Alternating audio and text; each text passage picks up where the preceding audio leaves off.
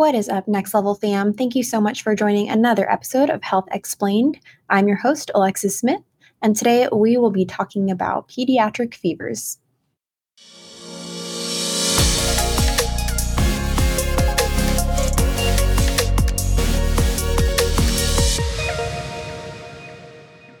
I have provider lead and nurse practitioner Lene Gordon back with me today.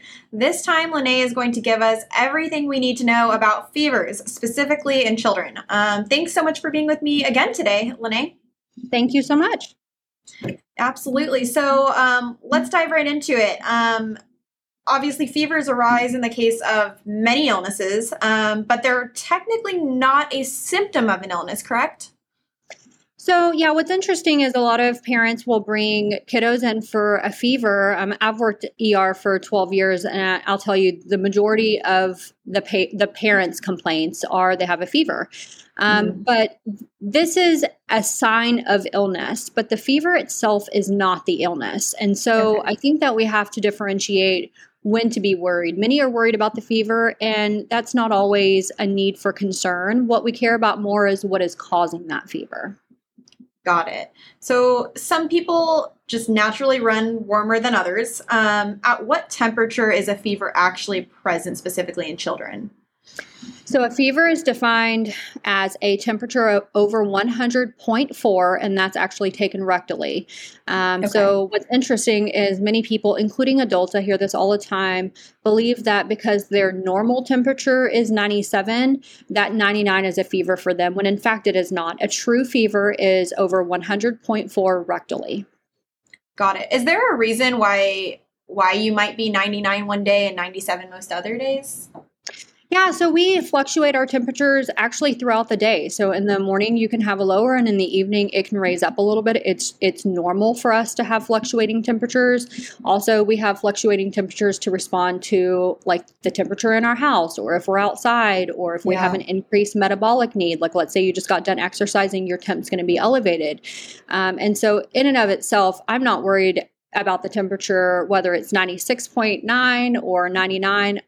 On a good day outside of illness, because that will change by the hour. Got it. So I've heard you say rectal a lot, and I'm sure that a lot of parents that are listening are like, oh God. Yes, but I want to know what is the best way to take a temperature?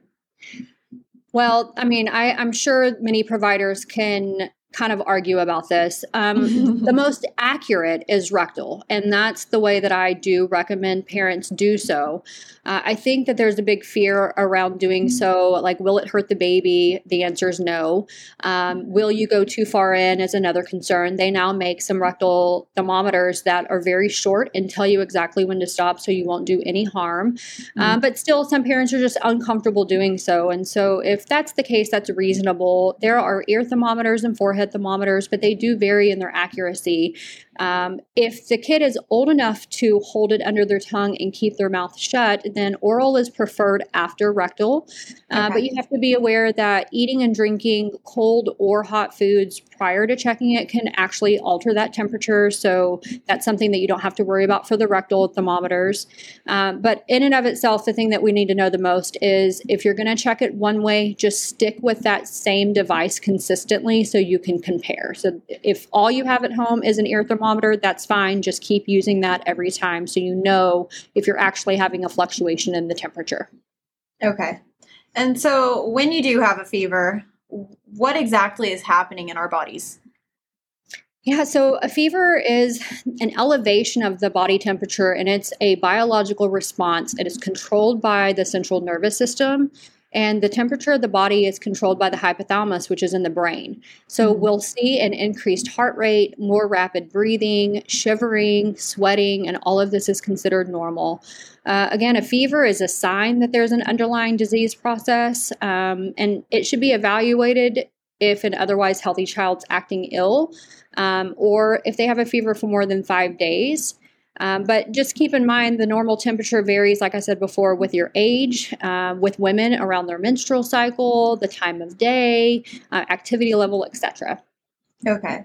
So a fever is a sign, not a symptom. It's not the actual illness, but I am kind of confused because some of the side effects that come with the fever, like the shivers and the sweats and everything, they may seem like it might make it seem like a harmful thing. So, is a fever beneficial or is it actually harmful to us? This is up for debate. So I do want to be clear. A fever is very important to the inflammatory response to illness, and it does help our body fight infection. Okay. Benefits of the fevers. It can stop the growth of bacteria and viruses, and it can actually improve the immune function with a temperature up to 104, 104.0. So when we see a fever, we have to try to trust our bodies that it knows what it's doing. It's creating an environment where it's hard for the harmful bacteria and viruses to grow. Where does it become harmful? Reality is it makes you feel really awful sometimes. Some people have a fever and they don't even know it, but other people react pretty strongly to it and they have body aches and shivering and increased heart rate and they feel really bad. So, with that, I would say let's treat it because no one needs to feel bad with the fever. The other thing, which is going to be hard for a parent to know, is if the child's in shock or has a respiratory or heart issue, then that increased demand can be harmful.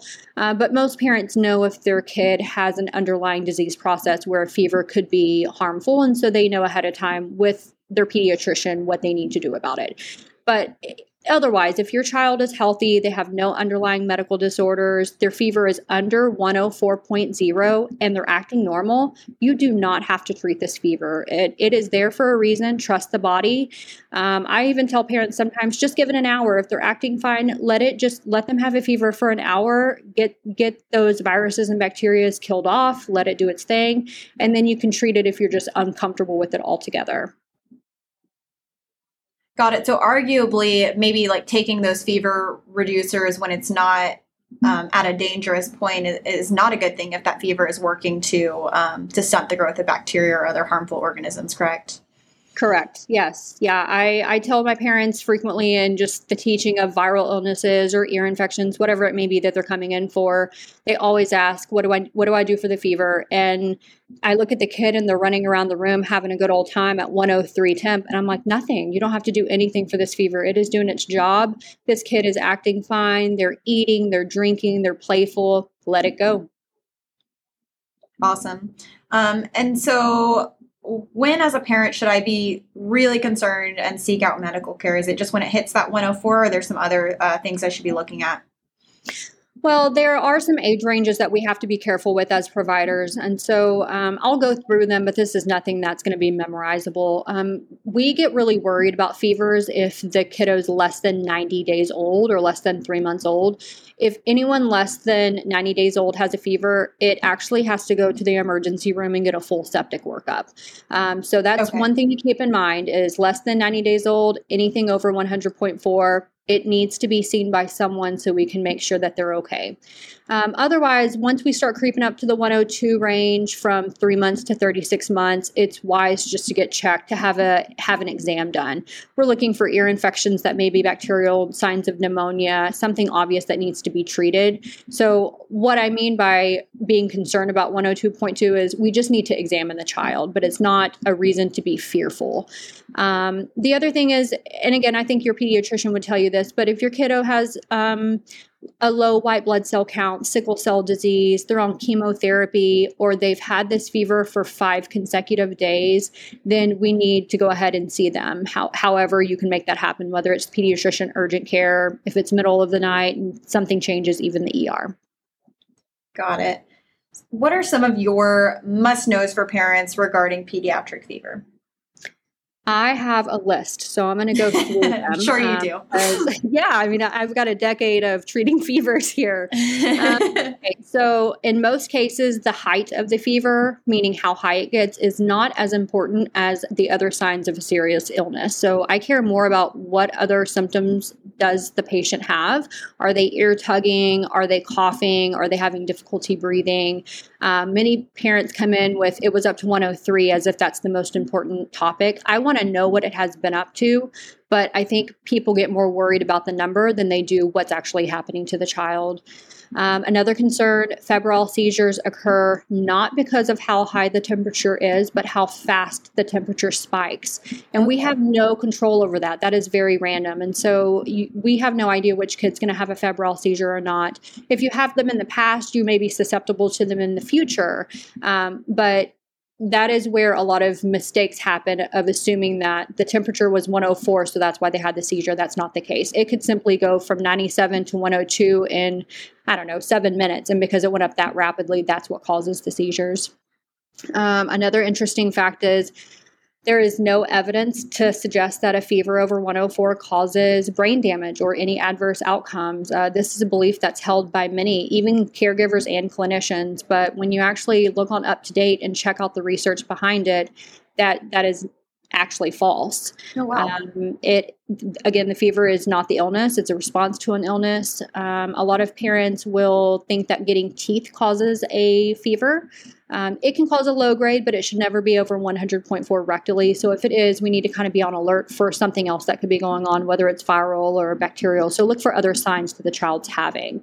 Okay. A lot of parents think that the child's teething when they don't have words. And in fact, maybe it's their throat that's hurting because they can drool with a sore throat and drool with teeth as well. So that's where those exams by the provider come in pretty handy. Mm-hmm. If the child's healthy, most fevers are not a concern. But you do need to keep them hydrated because if fever goes up and that increases the metabolic demand and we sweat off a little bit more fluids than we think we do. And so we have to keep these kids hydrated, whether it's Pedialyte, their normal milk, their normal water, but just be mindful of it because a whole day could go by where you forget to give your toddler something to drink and then we're behind the gun.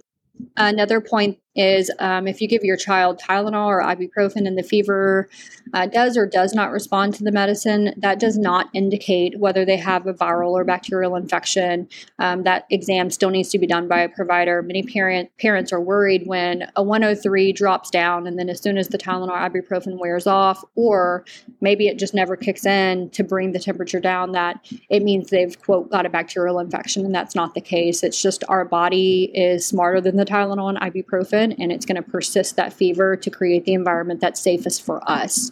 I personally do not wake up sleeping children to give them Tylenol or ibuprofen. I know some parents are more comfortable doing so. Many ask me if they should. So I feel like if the kid's getting rest and they're sleeping fine, I wouldn't wake the kid to medicate.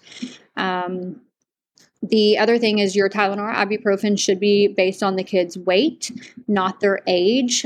So I would say at the next pediatric or urgent care visit that you have, if you're unsure how to dose, then ask the medical provider and they can weigh the child and do the calculations for you. Also, aspirin is never okay in kids. I feel like some people will get confused aspirin and ibuprofen, and they're both NSAIDs as their class, but aspirin can cause Reye syndrome in kiddos who have a fever, and so we don't like to give them the chewables or any type of aspirin that you find. Okay. If you do treat the child's fever once the med wears off, I do expect this fever to come back up. That's normal. It's okay. Just treat them at their next time frame. Don't dunk them in a cold bath. At most, a warm, not hot sponge bath can cool them off.